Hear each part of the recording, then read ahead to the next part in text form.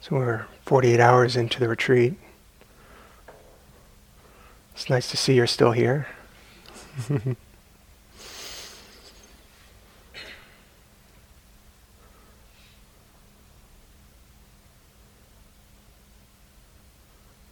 I don't know yet what I'm going to talk about tonight. I was handed a note by a friend here on staff. She wrote, "Nothing that ever happens is wrong. Everything is Dharma." Nothing that ever happens is wrong. Everything is Dharma.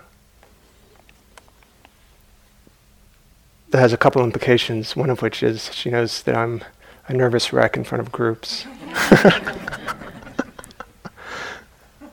And it's also pointing to something that's very true.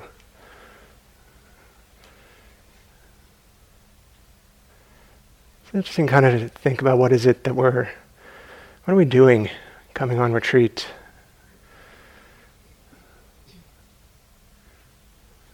What are we up to exactly? What do we hope for?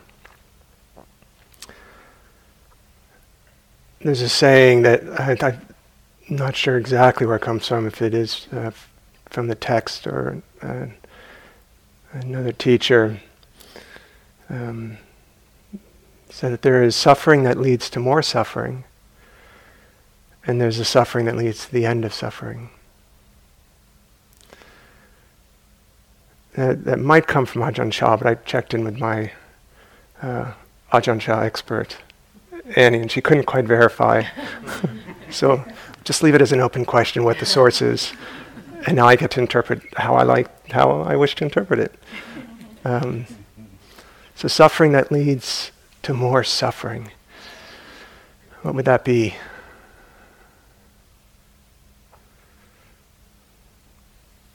I think of the endless activity that we engage in life, moving around,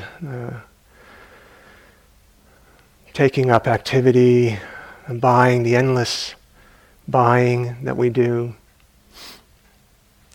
In a way, we could say that is a quest to end suffering, right? A little effort, in a very small way, to bring suffering to an end. Right? Or we go to the movies, or we try and do something fun. And the Buddha said, when he looked out, with his inner vision at the world and his deep understanding, he said, beings everywhere wish to be happy. It's all beings wish to be happy. So it's not that we don't want to be happy. It's that we're not quite sure the best way to go about it. And yet we do try. That is what we do, I think, during our lives. And a lot of the decisions that we make, right, the things that we do, if you actually look closely at it, there's an effort to be happy. Even an argument, deep down, if you're arguing, if you have a partner or a friend that you argue with, or a parent or a child or anyone in your life, that argument is to support one's own sense of completion. I want to be right. So that yearning to be happy. If I win this argument, maybe they'll like me better, which actually has never once happened, I think. Why do we argue? I still haven't figured it out. And I'm totally prone to arguing still. So once in a while in my mind, it's like the awareness comes back in the midst of an argument. I think, what actually do I want to have happen right now? And yet, even though the awareness shows up, the momentum of the argument, it's so seductive. And it's like it would feel foolish to just say, I don't want to argue right now. Like what I was just saying, don't believe that. That was just, that was foolish. So that's what we do, right? That's what we do over and over again. And then there's the possibility that The suffering that leads to the end of suffering. So I look into that. I'm not quite sure what I'm going to say about that yet. I think it's important to kind of reflect that it's not that we intentionally suffer in order to end suffering. It may feel like being on retreat here, this is an intentional effort to make you suffer. It's not. It's not an intentional effort to make you suffer. Sitting still for half an hour, 45 minutes, the intention is not that you experience a lot of body pain, a lot of inner turmoil. It's just that is the nature of things. And that's already happening.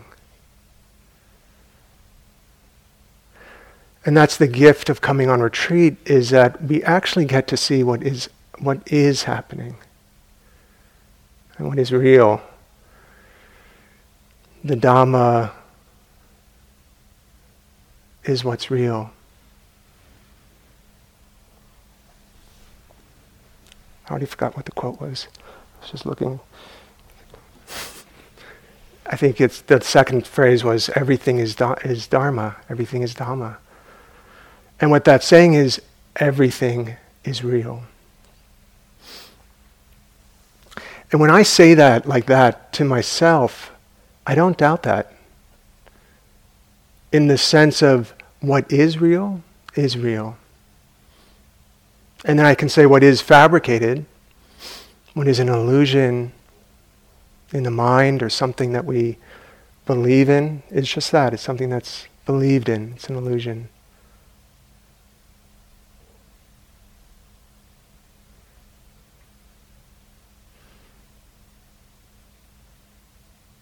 So the invitation in being here, really is an opportunity to see, well, what is happening in our own mind and body process, the most intimate space, intimate feelings that we have that we only know, no one else will ever know. We're getting to tune into that, to really recognize, oh, this is what's happening.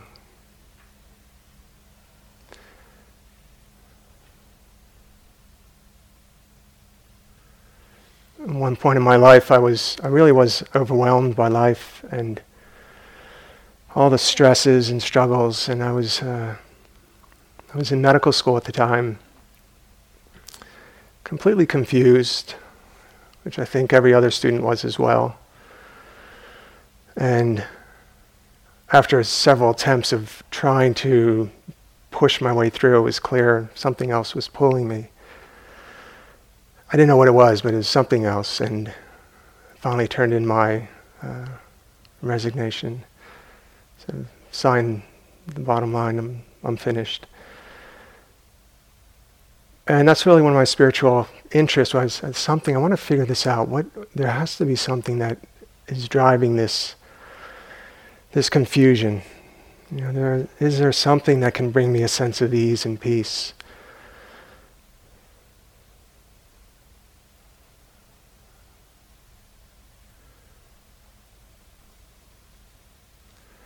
I just want to fast forward then. It wasn't long before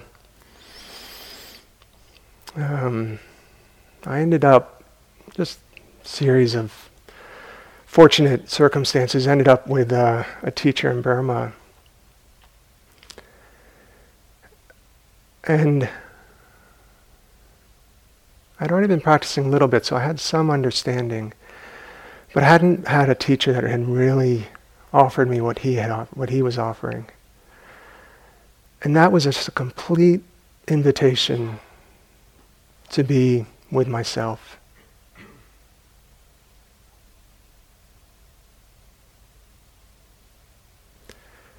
That nothing was wrong.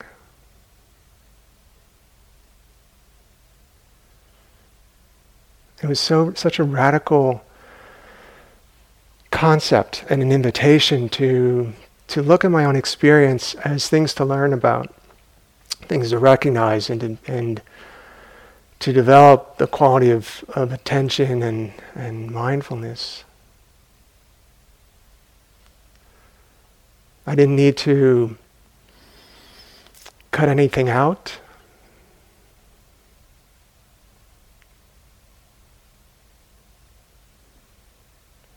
And all the ups and downs, everything, all the emotional fluctuations that we constantly go through. There's so many things that my normal mind would say, I just don't want that to be there. I'd rather it go.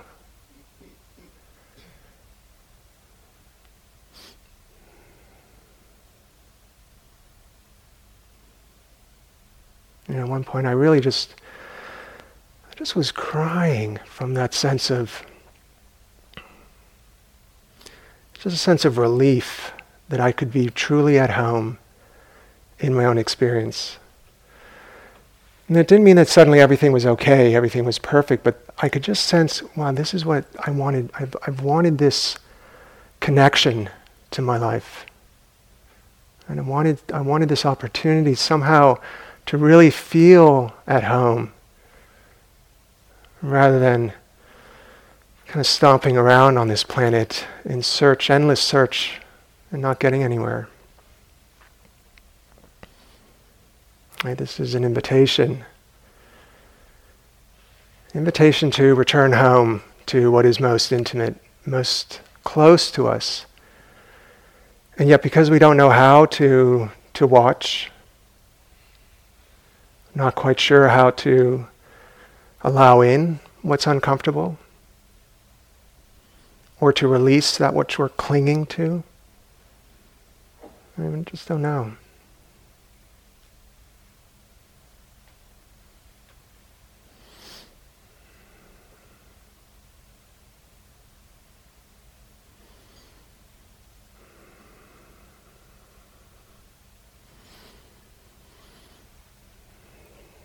It's interesting to look out and to just feel such familiarity in the human experience. Our ideas create such separateness in the sense of who we are. And we can end up living in these isolated identities.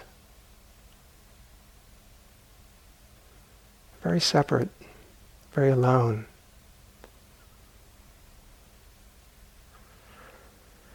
And the more I connect to my own wish for happiness, for contentment,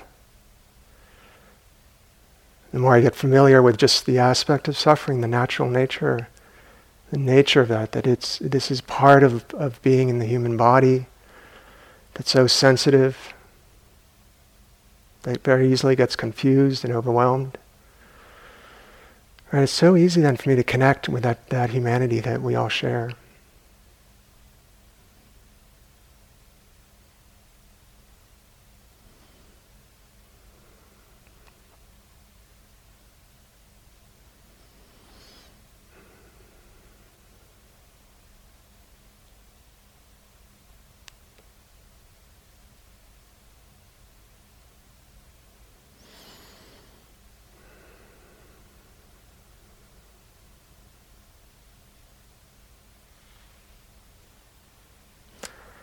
I was thinking before I started, my partner, who's the yoga, offered the yoga today, she does illustration work, and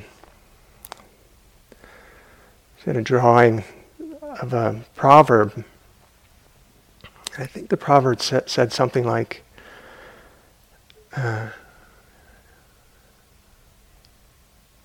don't speak unless you can improve upon the silence. It's every once in a while when I'm silent, sort of wondering, am I going to improve upon this silence?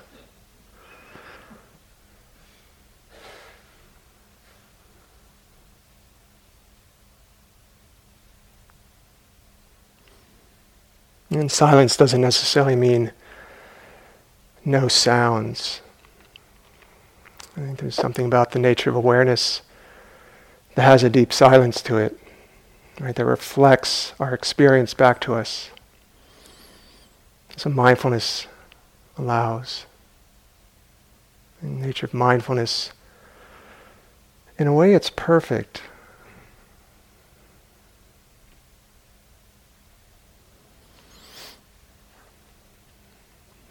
Anything that you wish to know about a moment of experience will be perfectly reflected by mindfulness, by awareness.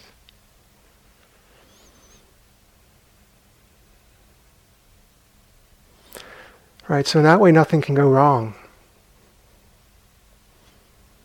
Feeling agitated. Right, agitation is perfect in the sense that it can be known exactly as it is. Doubt, confusion. Right? Awareness can recognize these things. Boredom. Boredom that leads to the 10th cup of tea for the day. It's perfect, right? So what we're doing now is changing the relationship to being caught and identified in these mind states that might be a bit more difficult. We're starting to recognize them. Right? Our normal relationship is that anything that's unpleasant, anything we don't like, want to get rid of. Seems logical. I still think it's logical. I just know it doesn't work. And why doesn't it work?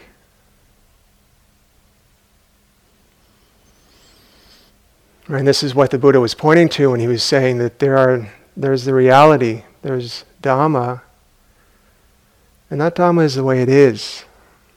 It's not the way we want it to be. If it was the way we wanted it to be, life would be unfolding perfectly. And no one that we ever cared for would pass or would suffer. We wouldn't suffer. I wouldn't be going grayer. My beard is gray a little bit. Right, so we age, that's beyond our control. And so that's pointing to the way things are. Things are changing. They're impermanent. And we can't get the results that we want. And yet that's what we do. That's where we're seeking in our activities of life is, if I just get this thing to work out, I'll be happy. For 5 minutes, maybe.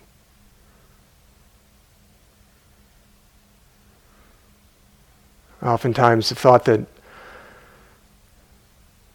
anything that we buy should have a little warning label on it. I should say, it's like a warning. This may make you happy. Maybe for 5 minutes. You know, this phone, buying a new phone, if, you know, a lot of us have phones and smartphones. Someone in the group today said that they did not have a smartphone. Amazing in this world. People still go without a device. And yet, you know, where on the package does it say, this is going to break? You're going to need a new one soon. It doesn't, right? We're not taught the way things are. Right? So we're always caught in the illusion of the way it was, maybe the way we want it to be. Right? So we're just constantly running for it. We go for it. And anything that's unpleasant, let's get rid of it. And it's extraordinary that through awareness, through turning attention to what's happening, maybe just for an extra moment, there's a capacity to be with the unpleasant. Even if it's just a moment, that's a radical shift.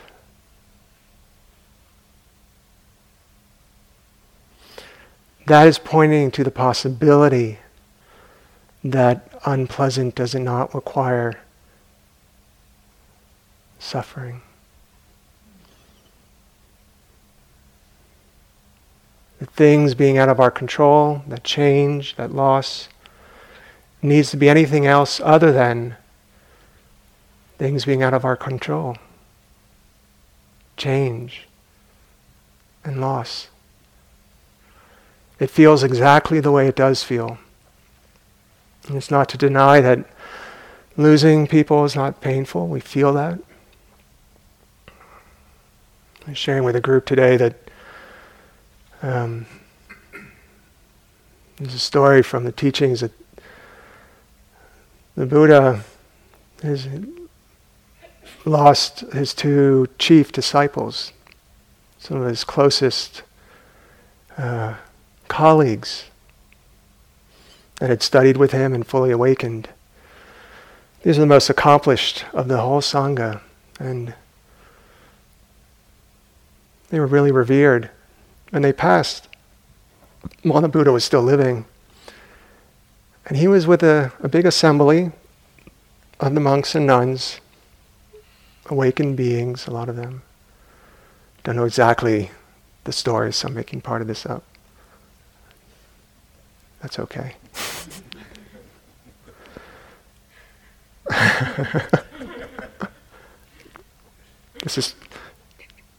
I'll go on. Anyway, so he said, or it's said that he said,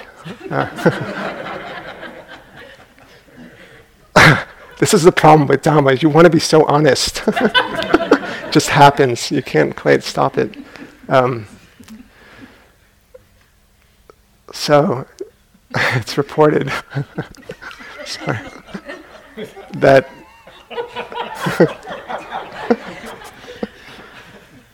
this is quite touching, so I do want to get to this point. He said, this is shortly after they had passed, he said, it's as if the light of the sun and the moon have gone out. It's as if the light of the sun and the moon had gone out when I look out to the assembly. Even though he was looking out to all these wonderful beings, just the absence of these two, just recognizing that's the nature of loss.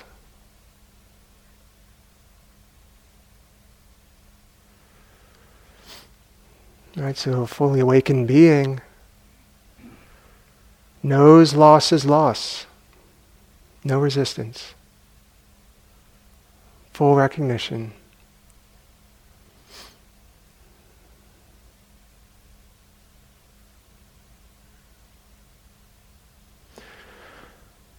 Some years ago I was staying at a monastery in England, studying with a monk there, and there was a nun who, while in the robes, I think it happened only a couple years before I arrived, she lost in a very short time her brother, who was very, very dear to her, and then her mother and father, who were still quite young. And she was reporting this to the monk, saying, why is it so painful? Why is it so painful? I still haven't forgotten what she told me that he replied back. And before she shared it to me, I was trying to think, what would he say, from the Dharma perspective? And I thought it'd be something about, let it go, or something like that. And he said, because it is painful.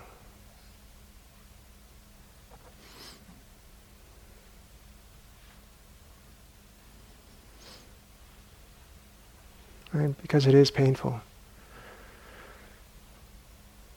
And painful there doesn't mean it requires getting rid of it, getting beyond it, getting through it, just opening to it. It is painful.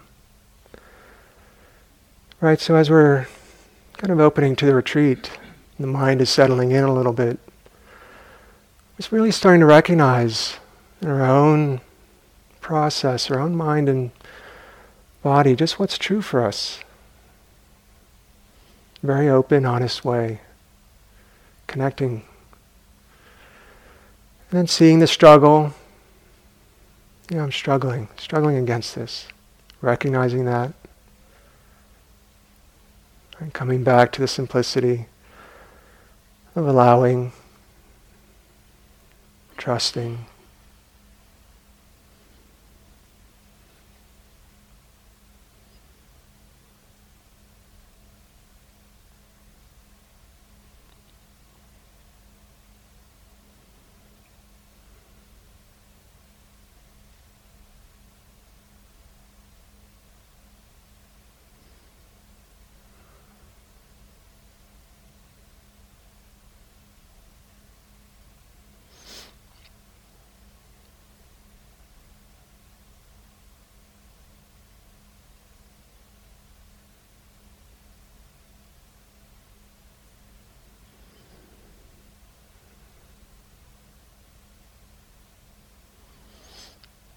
I might look very calm up here. I'm just checking in because there's a lot of activity in my mind and heart. So.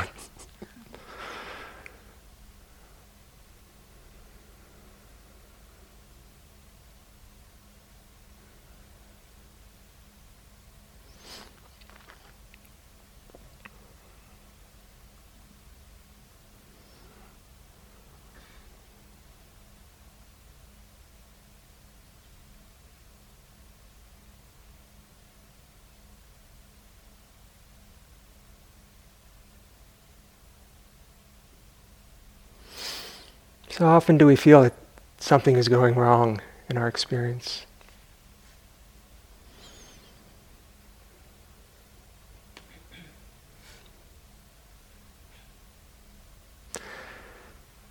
Anytime that arises in the mind, something's wrong,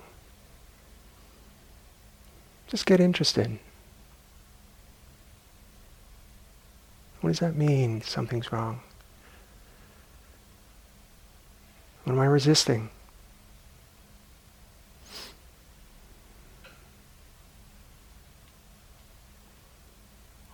Right, something wrong can point very directly to the nature of aversion. I don't want this to be here.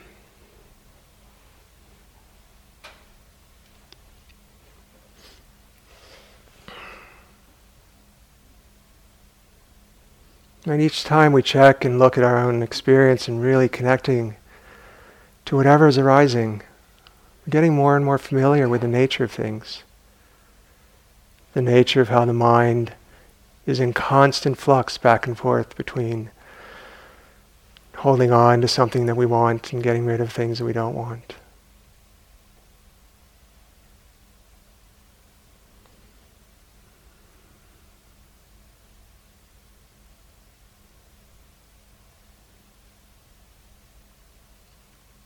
Getting very familiar with the energies of the mind and heart.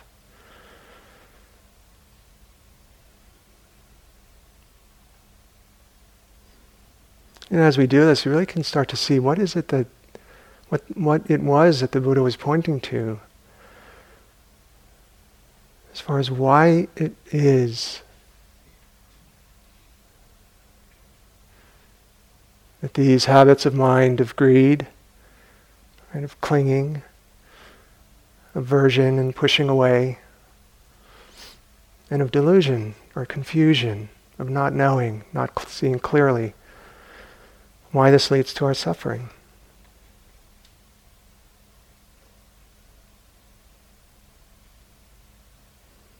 And the more we are developing our awareness, developing the wholesome mind stream, slowly steadying the awareness that connects, that remembers, learning to balance the effort in the heart.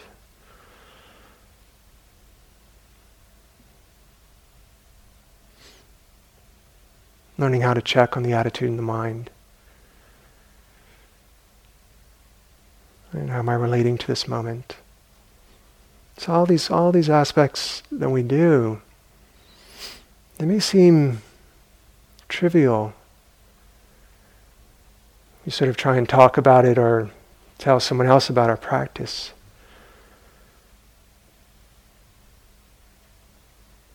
And yet, this is really very deeply changing the very core habit patterns of our mind. And that's all that's ever been happening. And we just habit patterns that we've formed, that we've gotten used to. We don't even recognize it as being an option anymore.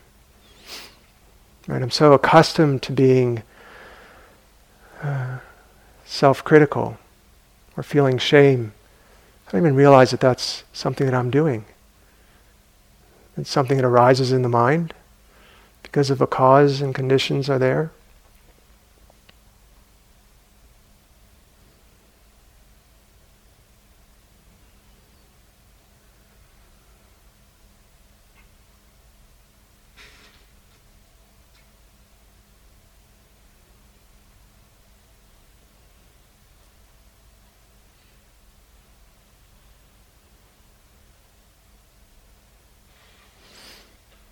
Where was I?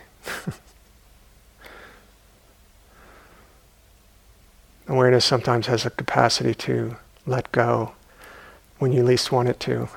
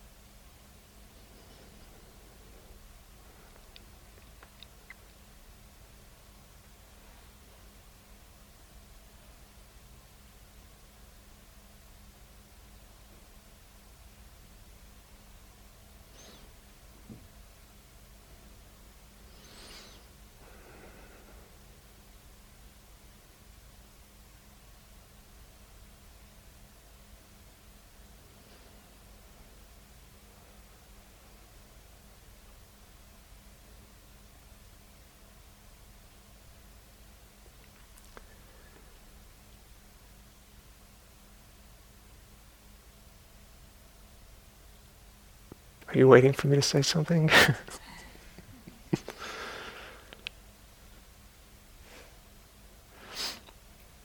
think I might just pause here and open to questions if I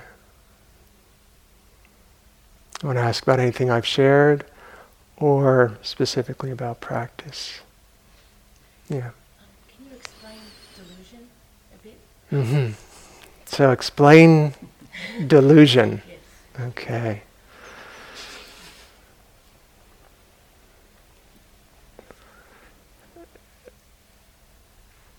It's interesting, delusion, when we're from the practice point of view, sort of when we recognize, well, if my mind is deluded, how do I recognize delusion? Because I'm deluded. And it seems like this impossible thing that we're going to try and figure out. So partly it's like we use the information that we're told. And delusion here is points to a number of things, but on a very basic level, it's pointing to not recognizing the Dharma, not recognizing that things are impermanent. And we don't see that. We mistaken things to be permanent. Right? So another aspect of delusion can be that we don't see that things are not inherently satisfying.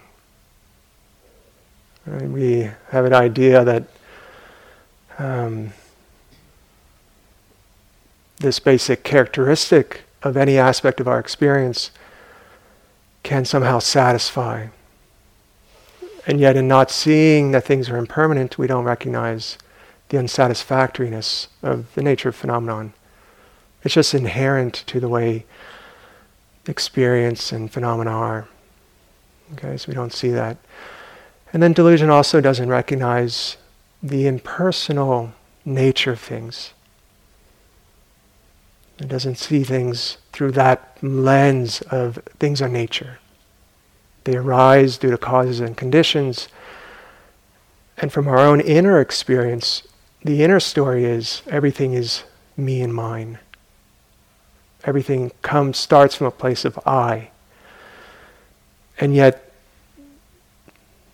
as we watch and look at our own experience, we realize more and more clearly it's just causes and conditions coming together. We begin to open that on a more and more subtle level. And so delusion can also be just, when we don't have no awareness, we're just caught in, I think Annie described this yesterday, and everything comes together as a single package of experience. The I story. And we have no real awareness of anything. We're not aware that we're seeing, not aware exactly where we are, not aware that we're hearing, not aware of our thoughts and emotions. Right? So that's another aspect of delusion. And we could say that delusion really underlies, is the ground out of which suffering eventually springs. So anytime there's a sense of suffering, at its very deepest level, if you look and investigate, you'll find some wrong view, not seeing clearly, right? And that's what creates then the entire movement that results in the discomfort, in the suffering.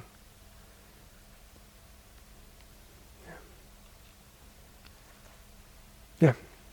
You. Yes. How are we supposed to respond to injustice? I think that a lot of people kind of like understanding these teachings based on conditioning. If that conditioning is perhaps founded upon others' suffering, how is it that we're supposed to move through the world with these teachings, knowing that there's just so much injustice, and how to kind of like maybe move forward with some of the things that Buddhist cosmology talks about, but not to disregard history and not to disregard, like, I guess, a less appealing reality. So the question was, how do we respond to injustice given the nature of the teachings, or is there something about the teachings that would make it hard to respond to injustice? And what was the reasoning again? What is it that you're pointing to as to? Like, I guess, if your conditioning, or like if your background has made it so that like you haven't really had a very hard life, which makes it like much easier to say, oh yeah, totally fine, like pain is just pain, like that's fine. How do you take that same perspective and apply it to someone who's had a very different and difficult life? Right. And maybe it's not that easy to just say like, okay, yeah, that's just difficult when it's happening for a whole group of people. Right. Yeah. So how do we not use the idea that pain is just pain to become a way of feeling almost apathetic to the suffering that we see out in the world? And very important question. And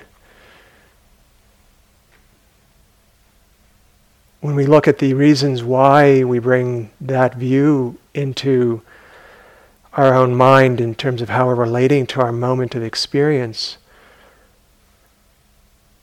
what that's doing when we relate to pain is just pain is we're recognizing the aspect of reality that brings forth an understanding of the way something is. Right? Okay, so this is This allows me to be with this experience that grows my wisdom and grows the compassion. That wisdom and compassion is 100% available both to our own being and the beings all everywhere, all beings.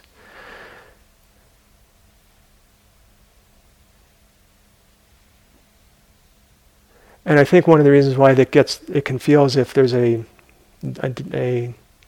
almost disconnect between that kind of idea of saying things as nature and then dismissing, well, okay, if I say things are nature, then it's just nature for other people and let them be, is that we actually miss the subtle compassionate action that we are really saying this is nature inwardly.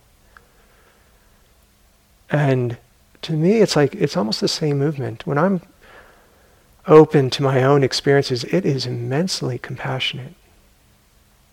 I don't think I could be more compassionate in that aspect of mindfulness. It is a very deeply compassionate thing.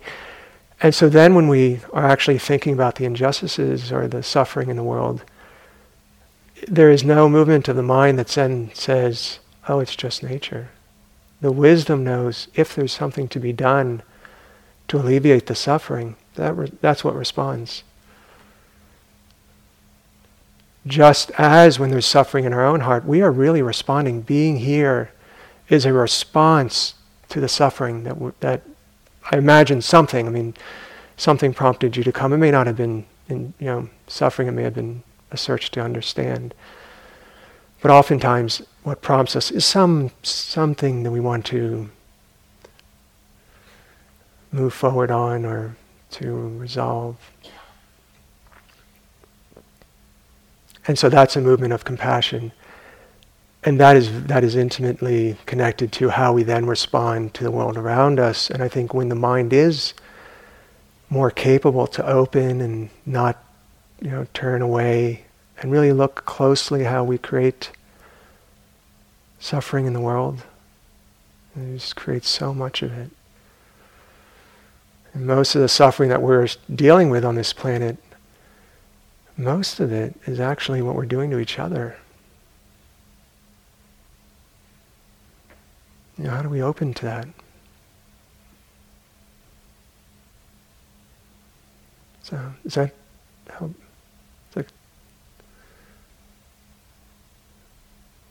Is that connecting a little bit? Yeah, more or less. Okay. I think it's just it's a really complex kind of question. So to just be right. Just more compassionate makes a lot of sense, but at the same time, it doesn't. And maybe that's just my mind being it doesn't feel like enough. It doesn't feel like a sort of reparation. So I guess that it makes a lot of sense. Maybe it's just something. Yeah. As the mind gets more and more wholesome, it is the natural response to respond with compassion. You'll find that as you see more and more clearly, right, and you're not responding from fear or aversion or distractedness, the capacity to respond to the world is natural. It comes very naturally. And so really developing a wholesome mind is in no way means I'm just going to be apathetic. It's very much, the Buddha awoke at the age of 35. And he looked out to the world and he wasn't sure people would understand the subtle teachings according to, the story. And he debated.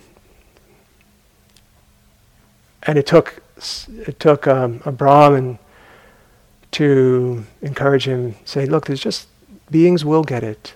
There's a bit of dust. And this may just be sort of a way of having the story in there, but he then spent the next 45 years offering teachings to beings to alleviate their suffering for no other purpose than out of compassion.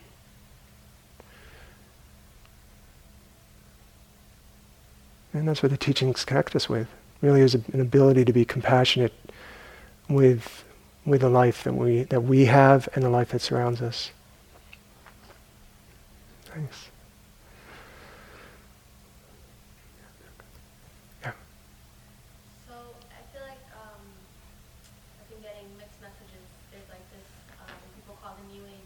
Mm-hmm. Have coming up where they say you create with your thoughts and reverse your limiting beliefs and I feel like it's a little bit contradictory to these teachings. Just kind of like just stick with it, surrender with it. So I guess my question is there a point where we do create, where we do change, where we take some action to reverse? So the question was, there's a lot of mixed messages in society, or just a lot of different types of teachings. And there's some messages that say that we can create with our thoughts, or create the reality that we want, maybe with our thinking, and how to sort out maybe what to follow.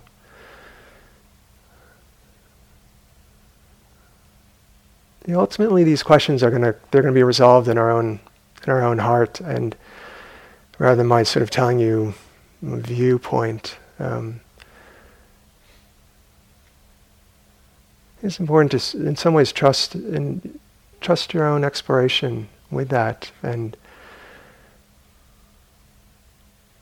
these particular set of teachings are really pointing us to watch what's real, watch what's happening, watch the nature of things. And that, in the Buddha, according to the teachings, he said, he was with the bhikkhus at one point, the monks, and he grabbed some leaves from the forest and picked them up, and he said, "Bhikkhus, which are more, the leaves in my hand or the leaves in the forest? All the leaves in the trees." And he often asks those kinds of rhetorical questions where it's clear, okay, obviously the leaves in your hand are fewer than the leaves in the trees. So they said, "Yes, Venerable Sir, the leaves in your hand are fewer." So just so that which I know is the leaves in the forest, but that which I teach are the leaves in my hand. And he was offering teachings that were very practical. And they were practical to the point, pointing to the suffering that we experience and the path that leads to the end of suffering. And that's what this path is really a very pragmatic opportunity to look into our own mind-heart experience and see, well, what does cause suffering? And when I do practice with awareness and I watch and I open, what happens? And nothing to believe in, but just sort of testing it out and see what happens. And so, if you're, my only encouragement is when you learn some of the tools that make sense to you, like awareness, allowing and opening, I would say bring those tools into your exploration and just watch, see what you learn. But the actual specific guidelines here is we're not creating things. We really are, if a thought arises, we watch it, we see it as a thought rather than following the content of the thought, because we want to really understand what is the nature of something. And we want the experiences to be revealing their characteristics, that they are impersonal, right? That they are changing, they're fleeting, and constantly in this flow. And so if we have an agenda to do something with our thoughts, we will be overriding the nature of things. We never actually get an opportunity to explore what's actually happening. And so that's why the encouragement is not to create, not to form reality, but to observe, to be mindful.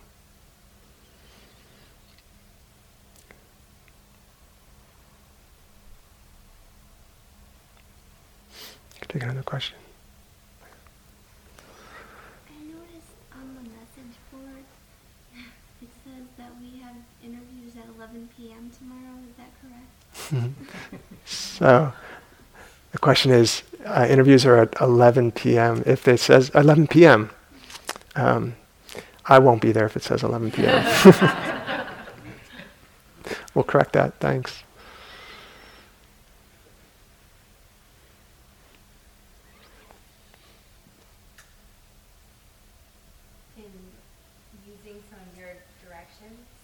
Mm-hmm. asking,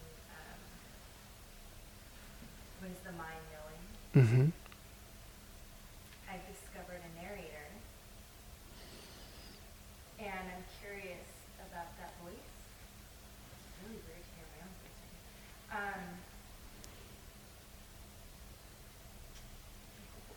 What what is that voice? And is that my mind? Is it like a companion? Is it that, not to get all esoteric, but like on a practical level, I'm really curious too how to interact. Mm-hmm. Because I'm finding myself even if I'm walking step, I'm hearing Mm-hmm. step. Yeah. And then that can drift into a thought pattern. It has a uncanny lightness to the narration. So I'm really curious. Right. What Yeah. you have to say about that. Yeah. So she's noticing that she has a companion in her mind, which some of you may have also noticed. Maybe not her companion, but your own companion. We've each got our own companions that we carry around. Actually, my partner and I were thinking of going to see an animation film, and I didn't know which one, so I just typed in animation trailer, and I was looking to see what is it that you wanted to go see, and I still don't know, but the trailer that did come up, which is one that will be released, it'll be fun to kind of see whether or not this is an interesting film. But I think for people that are practicing mindfulness, this is going to be an interesting film, because it's funny that I'm talking about an animation film. So anyways, the trailer was showing a family unit talking to each other over dinner or breakfast or something. And one person was talking, and then the camera kind of zooms in and goes right into their eyes, and then now we're in their mind, and there's 5 characters all chatting away, all with different control switches, pulling levers, and they're arguing about what to do next. And then I think it was the wife, maybe, in her typical family, the way they produce that, and so then she says something, and then we zoom back out, and then we go into the husband's mind, and then one of the characters is saying, "Oh, did she say something? Pay attention!" And then the other one's like trying to direct the guy to like pay attention. So, anyways, this clearly is universal, because Pixar seems to be aware of these characters that are in our minds. So I would say what happens is the quality of awareness, when it gets sharper, it starts to notice things, and it feels weird at times, because now we're knowing more about our own mind. But it's just that's what's been going along our whole life, is this inner chatter. And sometimes it's very subtle, inner commentary. It's natural. It's what the mind does. And so just recognize that's what's happening. Right? Oh yeah, the mind's just listening to that. It's like, it's on that. It's like a radio station or something. It's just playing, and recognizing it as a subtle level of thoughts that are just kind of buzzing, and not much to do about it. You're just recognizing, and not no need to follow the content and get drawn down the stream with it, but just recognizing it as an arising. Right? And just continue with the awareness, whatever you're knowing. Sometimes we think we have to figure out, well, what is this? And oftentimes we try and figure out before we even have been with something long enough to get connected with it. So really we want to just stay with things. And when that understanding is ready to really recognize the nature of something, it comes. And that's our own insight, our own understanding. That's not because we've heard something or read something, but it really comes from having watched it and seen it and been close. Just maybe take one more question. Yeah. Thank you. Yeah. I feel very fulfilled and loving towards people in my meditation and towards people in my life and in this room. And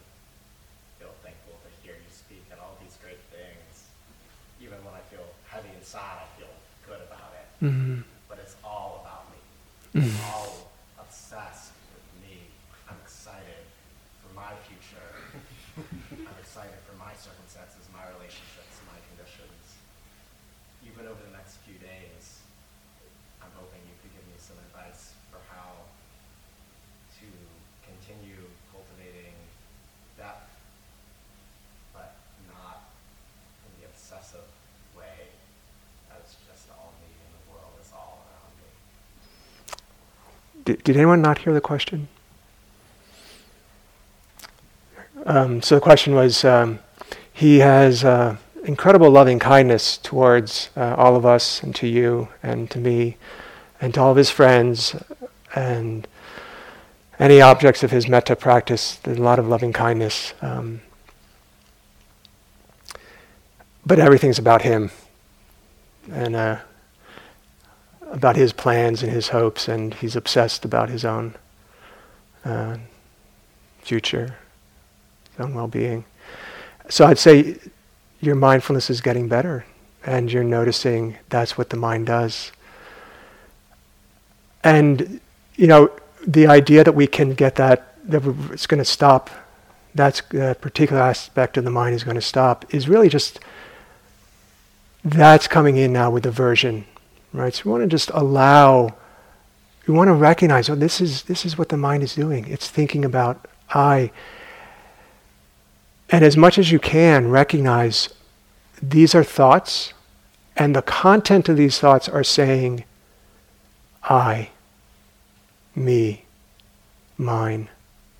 And they're thoughts that keep arising, right? They're thoughts, impersonal thoughts. It's the nature of thoughts to have content, and it's just thinking just keeps happening over and over again. And we're so accustomed to being at the center point, the sense of I about everything. Anything that arises is about I, about me. And I'm pretty sure that that's true for you. Right? Otherwise you wouldn't be here, I'm pretty sure. If we weren't obsessed with our own, just our, little things. That's how we get caught. And that, when we say bring in right view, of recognizing things are nature, one of the things that's doing is beginning to change the habit of the mind of saying something is I, and actually getting clear about, what is it? It's a thought. A thought doesn't come with a label of mine. It's a thought that arises. Pain, in the knee can teach us a lot about the difference between when it's my pain, I want to get rid of it. I want to get rid of my pain. But when it's pain and we're aware of it, now we start to change the tendency of the mind to get caught in the I-ness that's sort of automatic and creates that aversion that's really strong. And so one of the first things that you do when you're recognizing that something's uncomfortable is bringing the right view to it, because that already helps the mind to calm down. Oh, it's just nature. Not denying anything. It's not saying, we're still here the way we are, and yet it's nature. It's not adding a huge production on top of it. Right? Things are just natural. They are what they are. And this is particularly evident to see around views when we say it's my views. These are my views, and they're worth protecting, and they're worth fighting and going to war for. And what really is all that's happening is views are arising in the mind. They differ from someone else's views who are attached and identified to their views. And before you know it, you have conflict, or you have an argument on a smaller scale. Right? So any moment of awareness that recognizes something already starts to change that way of relating to experience. And the very fact that you're seeing it means it's not like suddenly you became obsessed with yourself on this retreat. I'm sure, But seeing that is what begins to develop the insights. So we'll pause here and really want to thank you for your very kind attention. I felt your presence, and We have a chanting and more sitting in about 30 minutes. And the Dhamma is ongoing, so the invitation is to continue to be aware as much as you're interested and have energy for. It's up to you. For my encouragement and gratitude.